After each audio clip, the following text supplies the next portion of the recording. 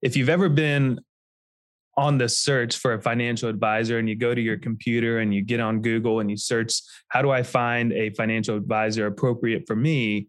You've probably seen some articles come up and you've probably seen this specific word come up, which is fiduciary. A lot of articles say that you need to be working with a fiduciary. Well, what does that really mean? So today we're going to talk about what a fiduciary is, what you can expect from working with the fiduciary, and then also the flip side of the coin. What else is there out there? And more specifically, it is suitability. It's an advisor that's held to a suitability standard. So today we're going to talk about fiduciary and compare it to suitability so that it can help you in your journey if you are looking for someone to help you with your finances. Yeah, I think this is going to be very helpful. It's one of the top questions that Merce and I get is, are you a fiduciary? And sometimes people don't even know why they're asking it. They've just been told to ask it, and we have to explain what a fiduciary is. So we hope this is beneficial to you today. By the way, if you've not had a chance, and let me just tell you, it's being updated from time to time. Every week, actually, it gets updated, which is our website, the blog page in particular, which is pomwealth.net/blog. And there's a new article that's going up every single week. It gives a lot of the descriptions of a lot of the topics we're talking about here. A lot of the numbers are described. So please go visit the website. Also, if you look to the right-hand side, you'll see a little thing you can opt in for and get for free, which is called 3 Keys to Secure Your Retirement. And we have gotten a lot of positive feedback on that as well. Also, if you've not had a chance, please give us a 5-star rating if you feel this is a 5-star show, as well as a comment, a written review. We certainly do appreciate it. Before we get started, though, we have to give a quick disclosure, and then we'll get into the show. All right. The information contained in this podcast is intended to provide general information only and not to be considered individualized advice. Different types of investments carry different levels of risk. As always, please contact your financial professional for advice appropriate to your specific situation. Enjoy the show. Welcome to the Secure Your Retirement podcast. This is the place where high-achieving professionals come to gain confidence on how to successfully navigate their transition into and life during retirement. There's no such thing as a passive retirement plan. To have a successful financial future, your plan must be actively managed. Each week, we will bring you action plans and expert interviews that will help you gain insights, learn fresh perspectives, and finally experience peace of mind about your retirement. Here to help you achieve your dream retirement and live the life you deserve are your hosts, certified financial planners, Radon Stancil and Merce Tariq. Welcome, everyone, to our Wednesday Retirement in Action podcast. This is one of those podcasts where we try to take a question that people ask and that Merce and I run across, and we say, hey, how do we help everybody get the grasp what these terms mean? This is one of those technical terms, and today's term is a fiduciary. There are tons and tons of articles out there talking about fiduciaries, why you need to be with a fiduciary. Then there's these articles that you might have seen here recently talking about where the financial services industry was being told that all advisors had to go under the fiduciary rule. And there were a lot of people in this industry that said, no, we don't want to be under the fiduciary rule. So why would that be the case? Well, that didn't happen, by the way. That got pulled back. So there are now 2 separate categories. But so what we're going to do today is we're going to take you through what it means to be a fiduciary, and then what somebody is working under, what criteria if they're not a fiduciary, and then what would you want to weigh, pros, cons, those kind of things against those 2 different categories. So first of all, Merce, can you get us started here and kind of let us know what technically does it mean to be a fiduciary? Yeah. I think it's good to have an understanding of what it means, just because that term is thrown around so much. And the question is always, well, should I be working with the fiduciary? So I pulled the technical definition and here it is. A fiduciary is a person or company that has a legal and ethical relationship of trust with another person. And so in the financial industry, a fiduciary is someone who always acts in the client's best interest. So that's a really, really important last sentence there, the client's best interest. And so you may think, well, while it may seem, you would think as anyone as a financial advisor should have this as a basic requirement that they got to be looking out for the client that they're working with. And unfortunately, that's not the case all the time to a degree. And that's why this whole fiduciary conversation has been such a big deal. Because there's a lot of different things that can make someone a fiduciary and have them go down that route. And then there's things that limit that a little bit too. So I think it's really important to understand, how financial organizations are set up to be fiduciaries or not. And that's kind of what we're going to talk about today as well. So I guess, Merce, what might be good before we go into like the whole breakdown of fiduciary, if a person's not a fiduciary, then they're working under a different criteria. Could you explain that criteria that they would be working under and what that means? Define that for us. Yeah. So the other one is suitability. So working under a suitability criteria. So when you hear that word, you're kind of thinking suitable. So it may be good enough. It seems to fit the bill, but it may not be in your best interest, but it's good enough from somebody's perspective. So the technical definition is it's not as strict as being a fiduciary. So advisors simply have to give advice that is suitable for a client based on their financial needs, objectives, and specific circumstances. They are not required to give the best advice as long as their advice is not clearly bad. They can recommend investments that pay in some situations higher commissions as long as they align with the client's overall goals, even if there's better investments available. So once again, it comes back to, well, what does the advisor have available? And it makes you kind of wonder sometimes when it comes to a suitability perspective. Yeah, it seems like this could be good for me, but are there better options out there for me? Yeah. So now let's just think this through a little bit. Why would there be certain parts of the industry that does not want to be under this fiduciary standard? Merce said it earlier. You would think, wait a minute, why aren't all financial advisors held to be fiduciaries? Well, remember what Merce told us was that a fiduciary is required to always put the interests of the client ahead of their own. So that sounds simple, but now let's go over to someone who may be selling a product, a stock or a mutual fund or anything that's commissionable. Then they have to work under suitability. So let's just pretend that I'm having to defend my status of why my recommendation that I was making, why that's solid. If I'm under the fiduciary standard, my defense has to show I weighed all of the options. I looked at everything out there. I considered all aspects of the client.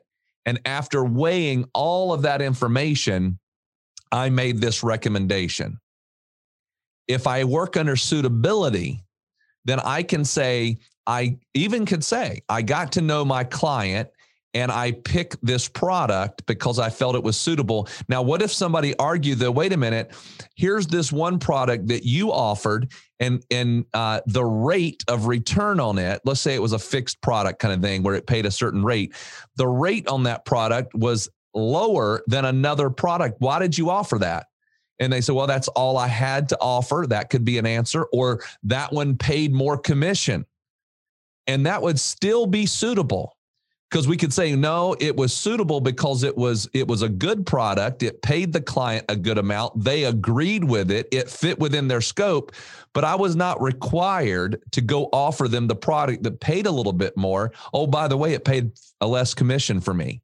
So I'm okay. So a lot of the industry that if they're commission-based said, I don't want to have to argue that I went out and looked at all of the different products in this category and that I went and said I could give up these higher commissions, for example, or that I have to be held to that standard because the documentation is much bigger. I hope that you are enjoying the show. By the way, if you are in or nearing retirement and are someone who wants to gain clarity on what questions you should be asking, learn what the biggest retirement myths are, and identify what you could be doing to achieve peace of mind for your retirement, get started today by requesting your complimentary video course, 4 Steps to Secure Your Retirement. To access the course, simply visit pomwealth.net/podcast. If you're new here or you haven't done this yet, this is definitely the first step to get started in applying these principles to your life. So head over to pomwealth.net/podcast and check us out. Now, those are the two differences, but then there's also the legal standard. So here's what some advisors could say and legitimately say. I'm not held to by law the fiduciary standard, but I treat all of my clients as a fiduciary would. Now, who would say that? Well, that's typically going to again be a commission-based advisor or somebody who is not licensed to be a fiduciary. So they could say, look, I treat my clients that way. And then you could get to know that person and say, I believe them. And that could work.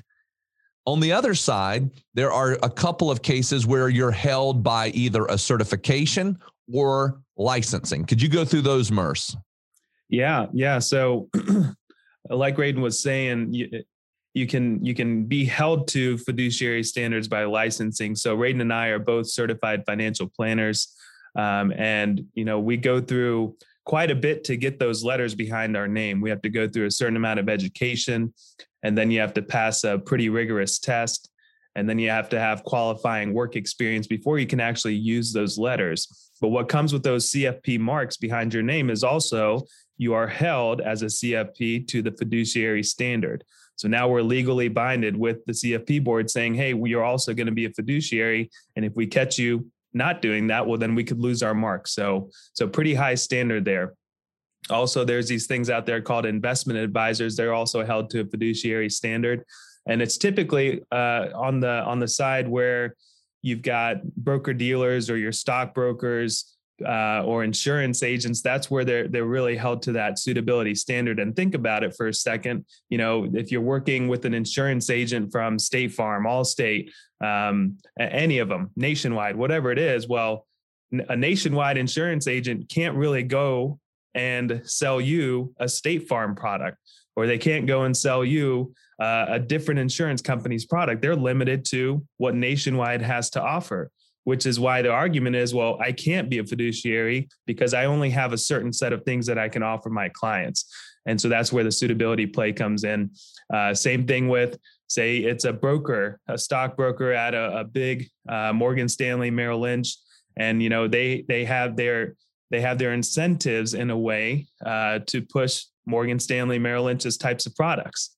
And so that's kind of where that suitability conversation comes in. Once again, a great analogy that when we were researching really how to talk about this and make it in a very understandable way, I saw this analogy of, let's say you just go to a car dealership and you're a family of four. So husband, wife, two young kids. So you need a little bit bigger vehicle and you're looking for something. So you go to the car dealer and you've got one car dealer who kind of takes you through your different options. You've got a larger size car, you've got a van, and then you've got an SUV, and they could all kind of work. But when it really, after the salesman has the conversation with you as to what really works for you, you end up deciding that you need a van. And so he sells you that van. That's the fiduciary car salesman. But then you go over and you go to another car lot and you talk to another car salesman, and he has all those. Well, he doesn't really have all those options. And so he really only has the option of let's say a Hummer or a Porsche SUV. And that's really all he can offer you. So now his language is to try to convince you that this is really a practical vehicle for your family and your kids. So that's kind of working in the suitability world. So that's just an easy analogy that I saw that kind of rang really well with me, and hopefully it rings well with everyone else as far as the comparison to fiduciary and suitability. Yeah. And I want to just speak on one of the things that Merce said, just to kind of go back to it. The CFP is a certification. So somebody could be one of those things we talked about where they sell on a commission basis and be a CFP. And then that puts them in the category even there of being of acting as a fiduciary. On the other side, though, if you're a certified financial planner, you still have to qualify to be an investment advisor as well. And the investment advisor is required to be a fiduciary, legally bound, what they call a Series 65. That's the licensing title. even without the CFP. So if you take Merce and myself, who are both investment advisors through that Series 65 and the CFP, it's duly requiring us in both categories to act as a fiduciary for our clients.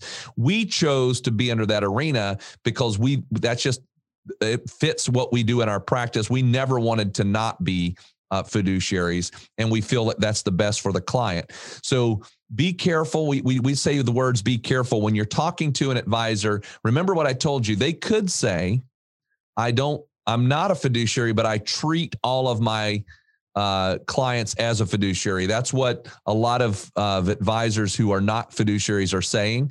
And I'm not saying that's bad. I'm not saying that that's inappropriate. It's not. It's completely appropriate to say. But what I am saying is that you want to be careful about not, understanding what those words mean. They're not required to. They're just saying, yes, I'll do it. And if you know that person and you say, hey, I trust them, I know that that's what they're going to do, then that is fine and good. Just you want to understand what you're walking into or not. So we hope that this gives you a little bit of an idea. So when you're asking people, we believe you should always ask, are you a fiduciary? And then understand what their answer means. So we hope this has helped you to understand the difference. Now, fiduciary versus suitability, two major differences there between those two topics. But anyway, that's our topic for today. And we hope that that was helpful. We'll talk to you next week. All right, everyone, that wraps up today's episode of the Secure Your Retirement podcast. If you found value in today's episode, we would love nothing more than for you to head on over to iTunes and give us a 5-star rating and a review. Be sure to take a screenshot of the review before you submit it, and we'll send you a special gift, our book, Get Off the Retirement Roller Coaster. Just email morgan@pomwealth.net with a screenshot of the review to get your gift. Also, be sure to subscribe so you get notified of new episodes as they're released every week.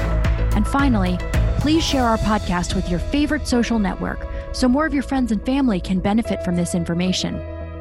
Always remember, you've worked hard to get where you are, and now you deserve to have a retirement that works hard for you.